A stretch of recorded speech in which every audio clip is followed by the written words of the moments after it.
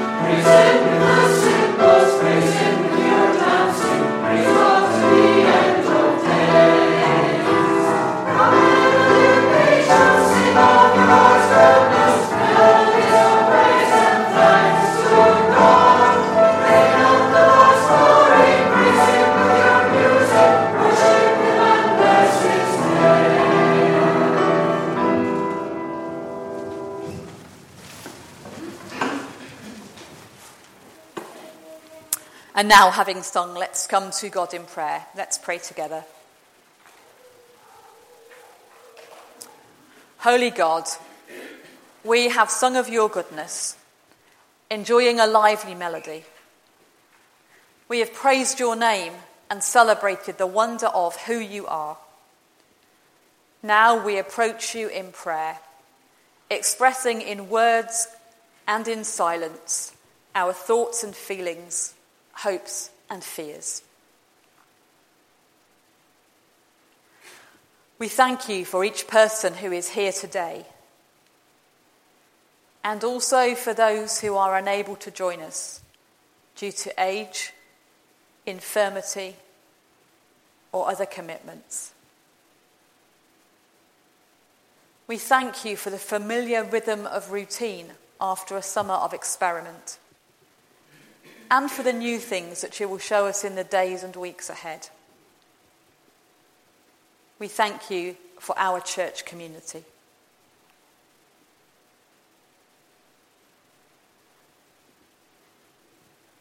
We are sorry that some of our friends are facing challenging times. For those who are sad or frightened, unwell or uncertain, we are sorry that some people feel unloved or unlovely. And we're also sorry for the things we've said or done that now make us feel sad or ashamed. We know that you see all of this. Comfort those who are sad and forgive those who feel they are bad.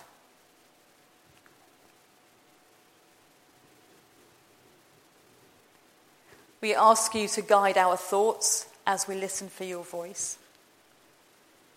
We ask you to soften our hearts as we respond to your Spirit. We ask you to give us the peace that Jesus promised his followers. And we gather our prayers together in the words Jesus taught us, saying, Our Father, who art in heaven, hallowed be thy name. Thy kingdom come, thy will be done on earth as it is in heaven. Give us this day our daily bread, and forgive us our trespasses, as we forgive those who trespass against us. And lead us not into temptation, but deliver us from evil. Thine is the kingdom, the power and the glory, forever and ever. Amen.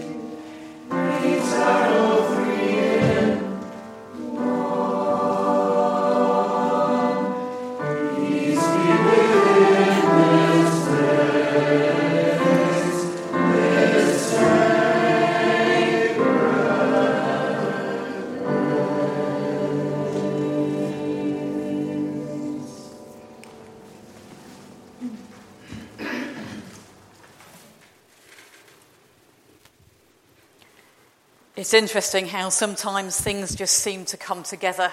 I kind of had a vague idea of where we were going at the beginning of the week with the service, and a few things have kind of slotted into place. This has been a week when the adults, I'm sure, are aware of things that have been in the news about the DWP passing off as truth, things that are clearly not true. And that's kind of interesting because part of the way I wanted to go at the start of our service is looking at things that are fiction, but which carry truth. So there's a bit of an opposite going on there. I wonder if any of the younger people or the older people are familiar with any of the books that I've brought along this morning. And one that I haven't brought because I don't have a copy of it, but it kind of fits the same kind of stories. Who has ever read this one? Or any of the series that this is from? This is Prince Caspian. Anybody read Prince Caspian or heard Prince Caspian read to them? I can actually remember when I was very little, my parents read to us The Magician's Nephew, which was the beginning. If you read them in the sort of chronology of Narnia, that's the beginning. So what kind of characters do we get in the Narnia stories? Can anybody tell me? Who are the goodies and who are the baddies? Anybody remember? It's hard, isn't it? I seem to remember there's a very bad white witch. Aslan, the lion, who is a really good character, isn't he? And there are the children. Mr. Tumnus the fawn. Yes, he's like half human and half deer. Is that right? Yep. So all sorts of interesting characters. They have all sorts of adventures. And I think this is Prince Caspian, who, if you see him on the screen or on this copy of the book, he's actually got a sword as he goes riding off on his black charger. A charger was a name for a horse. Not the thing you plug in to power your phone. Words change their meanings over time, don't they? Okay, who's next? Okay, who's read these ones? Yep, Harry Potter. And can anybody tell me who some of the characters are in Harry Potter and what happens? Harry, yeah, well done. I think I can manage that one. Who else is there? Can you remember? Dumbledore. Dumbledore's the headmaster, isn't he? And he's a wizard, is that right? He's a wizard, yeah. Hagrid, who's like the big... Is that Brian Blessed in the films? That's Hagrid, I can't remember. Well, because I'm rubbish. I haven't seen the films. I always think it should be Brian Blessed. He'd make a good Hagrid. So, yeah, wizards and witches and children learning how to do defence against dark arts, sort of trying to do the right thing. What's next? Okay, that's a different edition from the one that I've got. Anybody come across the Chronicles of Prydain? Hurrah! It must be Katrina's that read the Chronicles of Prydain, mustn't it? This is Welsh, so I had to check with Jeff the pronunciation of Prydain. Prydain is the Welsh word for Britain. Katrina, can you remember any of the characters? Elonwy the princess, that's correct, yeah. The Horned King, who is the baddie, and Taran, who is the bit that... Oh, sorry, Beth, you're familiar with Prydain as well. So, yeah, so there's Taran, who is the pig keeper, who wants adventures. There is Elonwy, who is the princess. And I have to confess, it took me decades to find these books. So there used to be a song on one of my Christian tapes about Taran and Elonwy and about the truth that this story carries for us. Lots of adventures. I think there's a few battles along the way, if I remember rightly. A few swords and shields get involved. Okay, that's the next one. Anybody read The Land of Far Beyond? This is one of Enid Blyton's books, which I don't have a copy of, but I do remember reading when I was in my teens. It's actually a version of Pilgrim's Progress, rewritten for children in the inimitable style of Enid Blyton, so we'll not spend too long on that one. But again, it's lots of metaphors in there about different things. Metaphors are just a name we use for words that sort of represent something else. And this one, anybody got this book? This is the Illustrated Treasury of Scottish Folk and Fairy Tales. I thought I needed this one for my education. It's slightly worrying that no Scot has a copy of the illustrated book of Scott. You've come across it, Becca, but not that one. Okay. Anybody got books of Scottish fairy tales or folk tales? Anybody got books of Welsh folk tales or fairy tales? Anybody got books of European folk tales or fairy tales? I think I probably got some English ones somewhere. I can't remember. But all these, these books that we love and we enjoy, and a lot of them have knights in armour, they had dragons, all sorts of strange creatures that have adventures and battles. And yet these stories seem to have a truth for us. And I've invited my fellow Prydain reader, Katrina. I should have got Beth in on this one as well, had I known. But Katrina actually does some very interesting hobbies that she's just going to tell us a weeny bit about. And she's got a lovely quote to share with us. I think we might need to... Made by a friend of mine.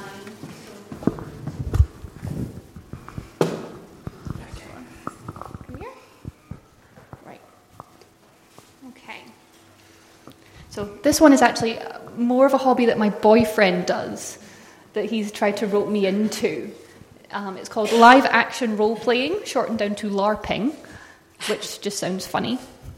You make up a character, which can be based on yourself. It can be based on a character in a book. And you pretend to be that character for the weekend. So you go and you dress up, normally in a field, in the rain, in the mud, and run around hitting each other with foam swords. It's a bit of an odd hobby, but it's also a form of escapism. Like, my boyfriend really enjoys it because he doesn't have to be himself for a weekend. He can go and be... I can't remember what all the stuff he is. He's got too many of them. He pretends to be a werewolf sometimes. He is a vampire in another one. He is basically Doctor Who in one of them. He has sonic screwdrivers and to represent things. But all of them there is something there that links to himself as a person. So, for example, Ben is a very loyal person. Most of his characters are very loyal and very dedicated. Yeah, I think I've run out of stuff. Okay. I'm going to give him a quote, though. Do your little quote. He actually, when I said to him that I was doing something like this morning, he sent me a quote that he found which fitted quite well. Strive to be a warrior and a scholar. Be forged in fire and tempered by knowledge. If not, you will lack the courage to fight for your ideals, or lack ideals worth fighting for. Thank you, Katrina. So I guess if there's a message in what we're saying this morning, which you might be thinking, where on earth is any of this going? These stories that we love are a really important treasury that we have. The stories that have sustained our cultures, our nations over many years. The stories written in more recent times that pick up on those same ideas, that talk about the tension that exists between right and wrong, between good and evil, between hope and fear, and explores those through stories that are accessible to people of all ages. And if we have ears to hear and eyes to see, I think they're good messages worth reading. I know a few Christians get a bit iffy about Harry Potter, but we all read Narnia and there's witches and wizards in that, so perhaps we just need to get over ourselves a little bit. The song we're going to sing is one that I learned at primary school, and I know that Nancy knows it because she was one of the people that knew it when we sang it at the big sing at the University Chapel. It is English, so this is my contribution of English folklore to the table today. The tune is familiar to you, and some of you may have sung it at school. When a knight won his spurs in the stories of old. Thanks, Paul.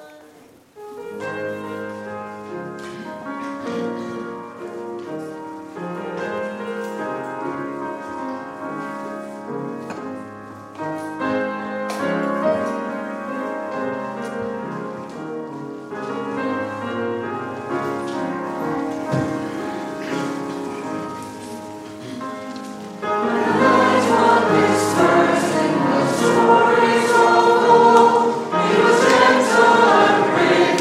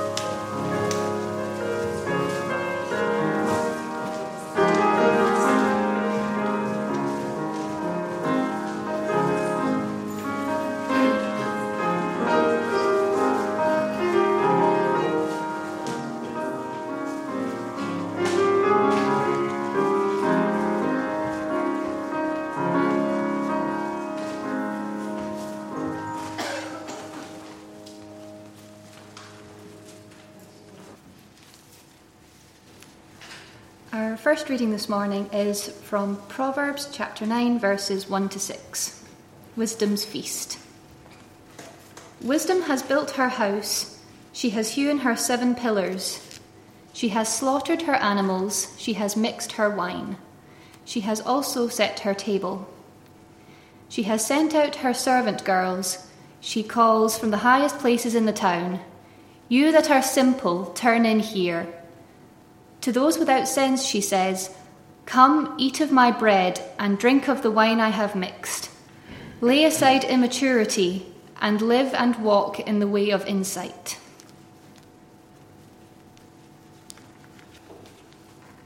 Our second reading is from Ephesians chapter 6, verses 10 to 20. The whole armour of God. Finally, be strong in the Lord and in the strength of his power. Put on the whole armour of God so that you may be able to stand against the wiles of the devil. For our struggle is not against enemies of blood and flesh, but against the rulers, against the authorities, against the cosmic powers of this present darkness, against the spiritual forces of evil in heavenly places. Therefore, take up the whole armour of God, so that you may be able to withstand on that evil day, and having done everything, to stand firm. Stand therefore and fasten the belt of truth around your waist, and put on the breastplate of righteousness. As shoes for your feet, put on whatever will make you ready to proclaim the gospel of peace. With all of these, take the shield of faith, with which you will be able to quench all the flaming arrows of the evil one. Take the helmet of salvation and the sword of the Spirit, which is the word of God. Pray in the Spirit at all times, in every prayer and supplication. To that end, keep alert and always persevere in supplication for all the saints. Pray also for me, so that when I speak, a message may be given to me to make known with boldness the mystery of the gospel, for which I am an ambassador in chains. Pray that I may declare it boldly, as I must speak.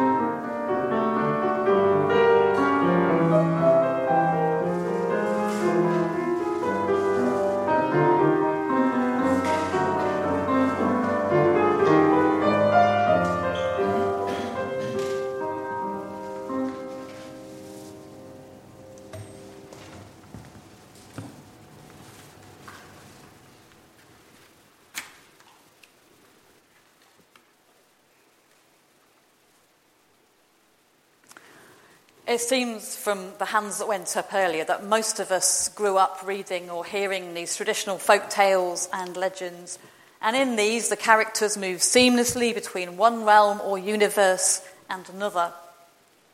The 20th century fantasy stories from C.S. Lewis's Narnia tales through to J.K. Rowling's Harry Potter stories involve tales of daring do and battles between good and evil. Children dress up as knights or soldiers or as wizards. They carry weapons, swords or magic wands, and they use those to dispatch their enemies. Both the Chronicles of Narnia and the Chronicles of Prydain act as a form of Christian allegory, and each of those stories to some degree involves violence and magic or other supernatural forces. On the whole, with the exception of a few very conservative folk, Christians are happy for their children to enjoy these stories, recognising the power of myth and legend, that fantasy and story can indeed carry important truths. On the whole, we don't make a connection between the battles described in Narnia or the sometimes incredibly dark scenes in Harry Potter with events in the real world. We recognise that these are literary devices, metaphors employed to express ideas to which, on the whole, we probably do give our assent. Good overcomes evil. Justice is restored. Love triumphs. So maybe there is a place for this kind of imagery, albeit in an exaggerated and perhaps somewhat comedic form. And yet, like a lot of people, I'm not really comfortable with battle language and the glib use of military metaphors. And that, for me, is something that was heightened during my own experience of being diagnosed and treated for a life-threatening condition. I'm sure we've all heard the words, we've maybe even found ourselves saying them. Well, so-and-so is a real fighter as they battle disease and fight their way back to health. I really struggle with that kind of metaphor. I really dislike the term survivor to describe those for whom cancer treatment has been successful in halting or curing their condition. Because what does it make those for whom treatment is less successful? Are they losers? Did they not fight hard enough? Did they not engage with the battle? It's awful, awful, because somehow it assigns blame to those whose treatment wasn't successful, suggesting if they'd tried harder, prayed more, eaten better, or whatever it is, the outcome might have been different. But actually, it might not. So do we then need to find other imagery, other metaphors, other ways of describing these experiences? Certainly, overall, I tend to use the language of journey to describe my own experience, or sometimes I even just say, this was my experience. I'm not going to explore that further today, but it's something you can think about at your own leisure. What metaphors do we use to describe our own tough situations? And do they help or hinder us and others? And then on top of all that, what are we to do in a world where violence, whether large-scale war, or the verbal, sexual and physical abuse of family members is rife? What are we supposed to do when, as Christians, we make claims about a kingdom of peace, and when phrases like non-violence trip so easily from our tongues? And then we come up against a passage like the one we've just heard from Ephesians 6, with the language of offensive and defensive armour, helmets, belts, breastplates, boots, swords, shields. What do we do with that? Indeed, is there something we can do with that? There are some people for whom the literary device of a metaphor is self-evident, and the image is easily relegated to a secondary consideration. Roman soldiers in full battle dress would have been a familiar sight at the time this was written, and so therefore perhaps it's an entirely time-bound, culturally relevant metaphor. But there are others for whom the inherent military reference is anathema. And for those people it can be difficult, if not impossible, to move beyond that to see what the writer could be attempting. For some people reading this passage, the implied supernatural element is central, and the battle between good and evil played out in a spiritual realm beyond and impacting on the lives of mortals is really significant. And for others, this is problematic, seeking to demythologise the powers into attitudes and actions which can and should be opposed by those who follow Christ.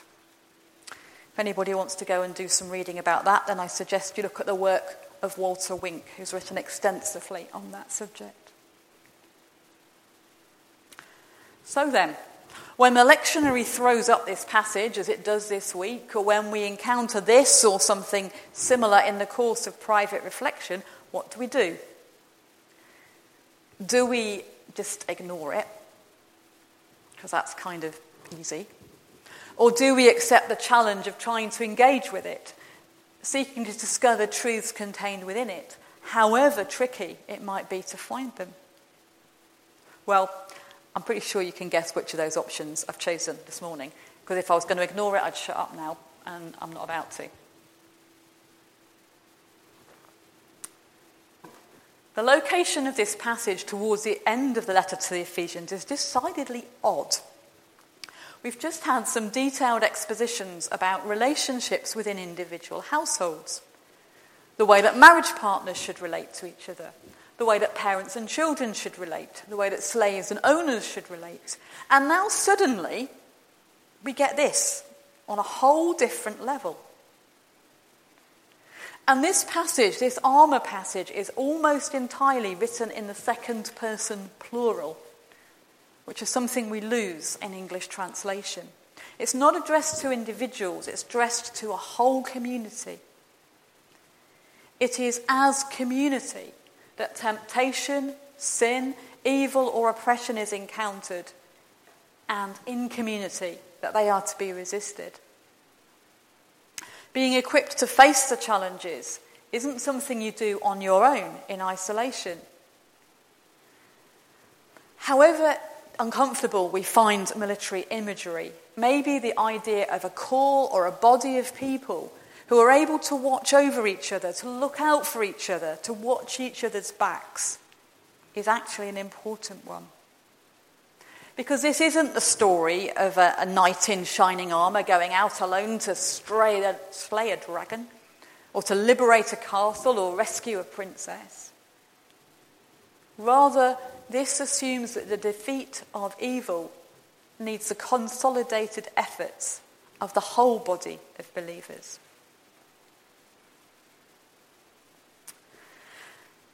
And then, because it's so often the case that when we read scripture in church, we only hear a relatively small bit, that we lose the context and the nuance of what was being said. The call in Ephesians 6 to put on the whole armour of God actually echoes some words earlier in Ephesians chapter 4, where the believers are similarly told to clothe themselves in the new self, to be created, which is to be created in God's likeness. The commentators suggest that there's no accident about this similarity, that it's different aspects of some concept that are being explored. If you can remember back to the start of the service, I read some verses from Ephesians 4, and these verses called the believers, plural, in community, to do this: to lead a life worthy of the calling to which you have been called, with all humility and gentleness, with patience, bearing with one another in love, making every effort to maintain the unity of the Spirit in the bond of peace. These characteristics, elsewhere identified as the fruit or the evidence of God's Spirit being at work within individuals, seem to me about as far away as possible from this image of armour. So how do we begin to reconcile them? Well, perhaps one possible starting point to approach the armour image is to recognise some of the characteristics of a soldier, or at least the storybook version of a soldier that we admire secretly, if not openly. Courage, determination, obedience, perseverance. Of course, these aren't exclusively the characteristics of soldiers, but they are among those easily recognised. But it's what happens next that is the scandal and the genius of this metaphor.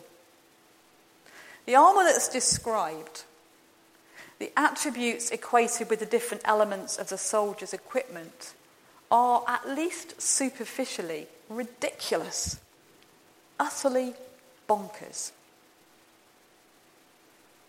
It's often quoted that the first casualty of war is truth. So how ironic is it then that the first item with which the community is to equip itself is the belt of truth? Now, there have been in the past, and I'm sure there will be, lots and lots of sermons to go into detailed analysis of each of these items of clothing and equipment. I'm not going to do that here. But perhaps the thing we need to recognise is that first thing that we need to face the powers, however we understand them, is truth. Before anything else, in order to engage with overcoming evil, we need to aspire to the characteristic of truthfulness, honesty, integrity. And we know that that's not so easy in practice. But that's the starting point. And next up is the breastplate of righteousness. It's one of those nice churchy words, isn't it? Righteousness. A word that, if we're not carefully, can slide into priggishness or a kind of supercilious, holier-than-thou attitude. But actually, what this is about is really down-to-earth practical stuff. Again, the quality of integrity, justice, recognising our own place within the structures that has the potential to liberate or oppress, to create or destroy. It's not easy to cultivate that attitude of righteousness or to perpetuate it. But ultimately, this is what helps to protect us from the things that would destroy our humanity. If we lose our concern for justice, if we lose our integrity, if we fail to understand who we are, then we run the risk of becoming less fully human, to tarnish the image of God within us.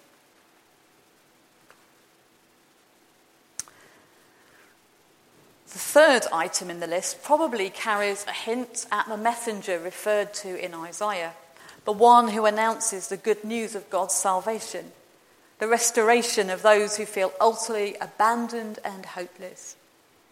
And it's this strange instruction to be shod with the readiness to announce the gospel of peace.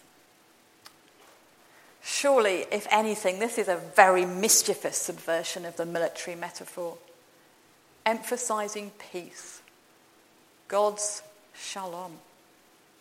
This isn't the tough leather boot of a foot soldier. Rather, it is the sandal of a swift-footed messenger. This is about the willingness to witness, to stand up for what we believe. This is non-violence, the Irenic equipping that has the potential to carry transformation wherever it goes. Not to stamp on others, but to walk among them. And then the shield of faith.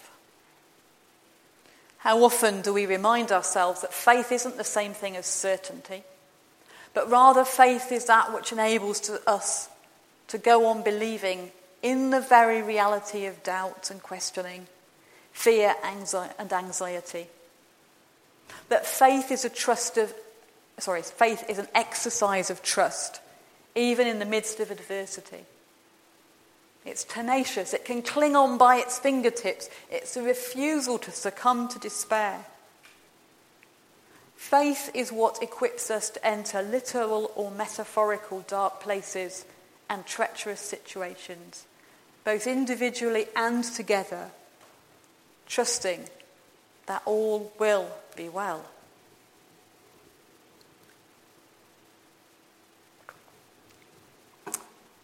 Then comes salvation as a helmet.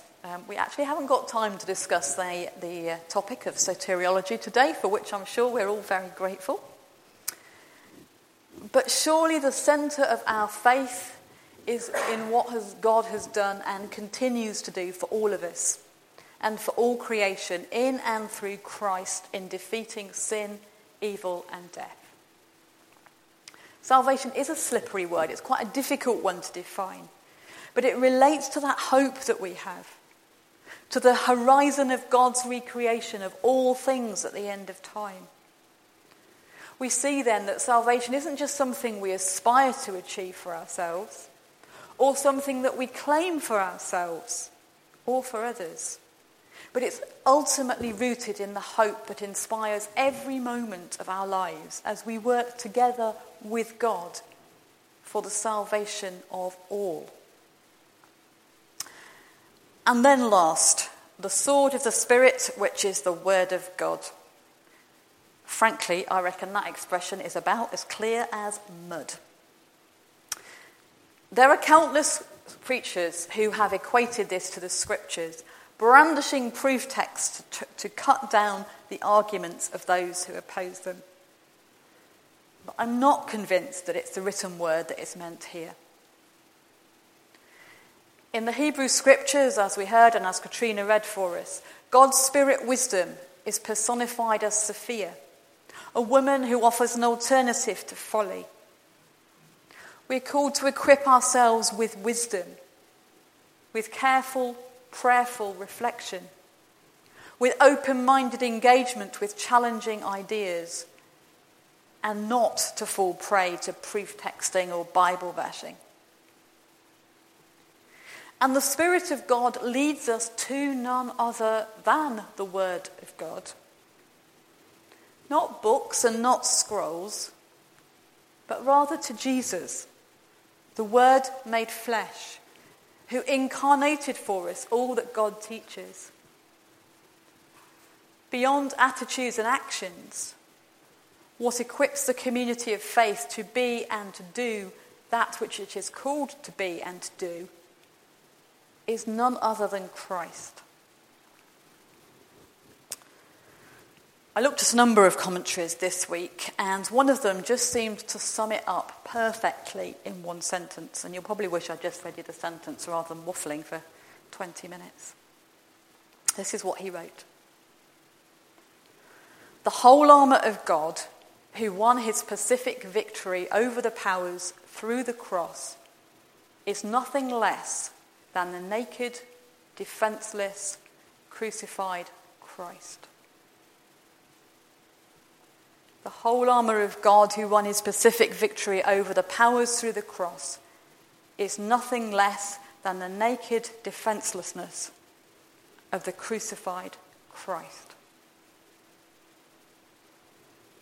In the ultimate subversion of the military image of a soldier clad in full armour, the Christian community wears the vulnerable, broken nakedness of Christ in defiance of all that would seek to kill or destroy. The writer says, put on God's armour so that when the evil day comes you will be able to resist, and having resisted to the end, to stand. Dress yourself in the naked, blood-smeared, nail-scarred vulnerability of Christ, who has already overcome evil and death. That's an incredible challenge. And it's an amazing subversion of a military metaphor. And above all, it is an opportunity for us together in community to attempt to model a different way of being.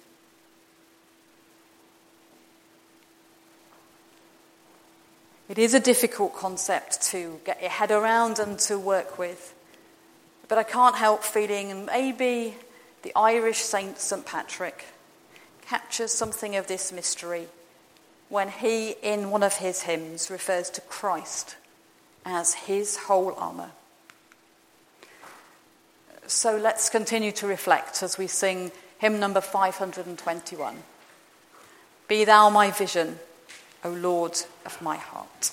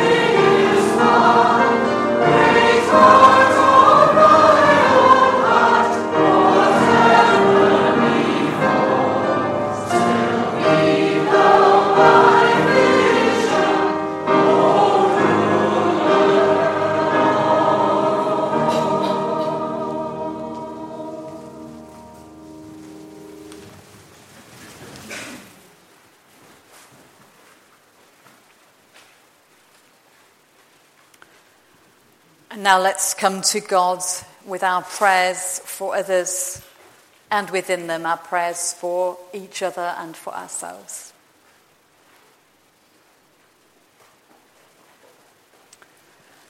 God, who meets us in the vulnerable, rejected, executed Christ, we bring our prayers for a world in need of healing and hope.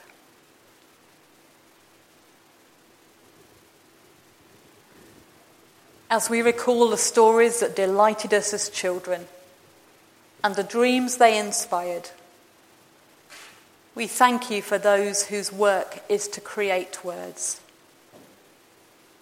for storytellers, poets and playwrights, for scholars, history writers and journalists, each seeking to share truth as they perceive it, and each shaped by and shaping the societies of which they are part. Grant them wisdom, compassion, gentleness, and integrity to rightly name as evil that which is evil, and to inspire others for good.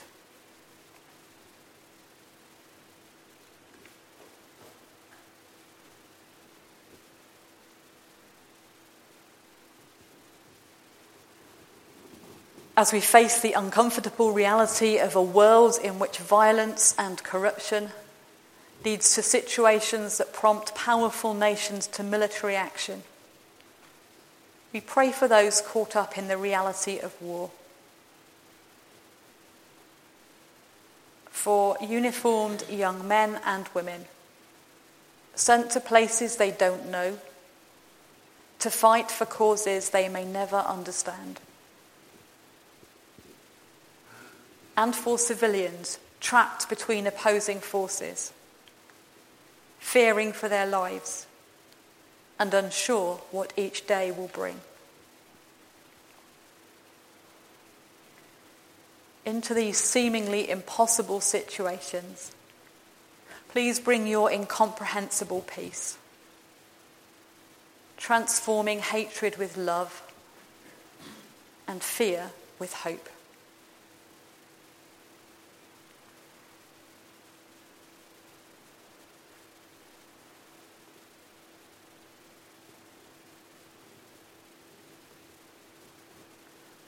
As we call to mind those known to us who face huge, even seemingly insurmountable challenges, we pray for those who are ill, those whose personal circumstances seem hopeless, those whose every moment is characterized by anxiety or regret, guilt or bewilderment. We pray also for those whose lives are given in alleviation of suffering, treating the sick, comforting those at the end of life, advising and guiding those who feel lost, and encouraging those who doubt their own worth. In each situation, we trust you are present. And into each situation, we pray your healing, transforming grace.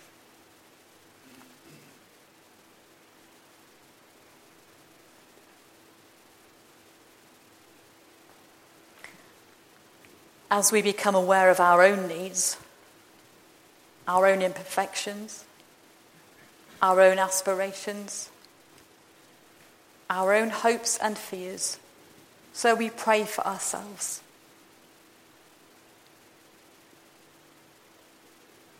We remember the call to clothe ourselves in your armour, which to our shock is to take on the defencelessness of the crucified Christ.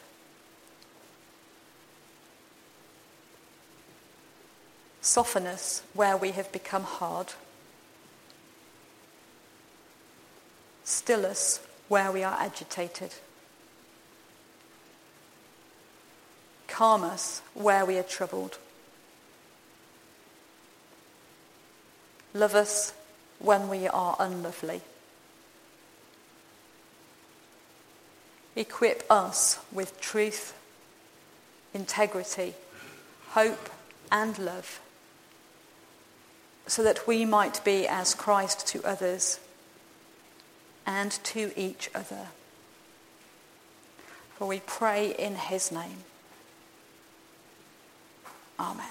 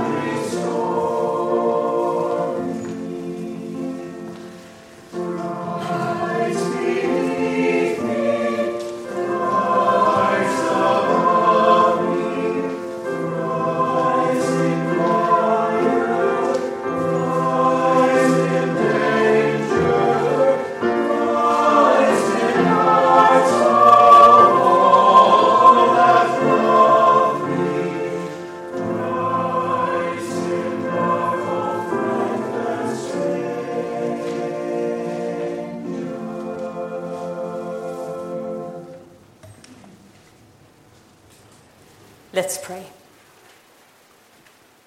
Generous God, we do indeed thank you for the many blessings we enjoy each day.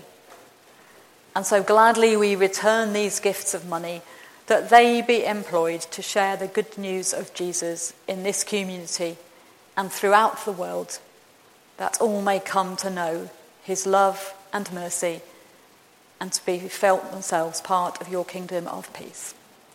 Amen.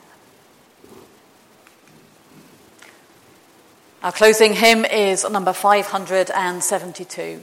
God of grace and God of glory, on your people pour your power. Grant us wisdom, grant us courage for the facing of this hour.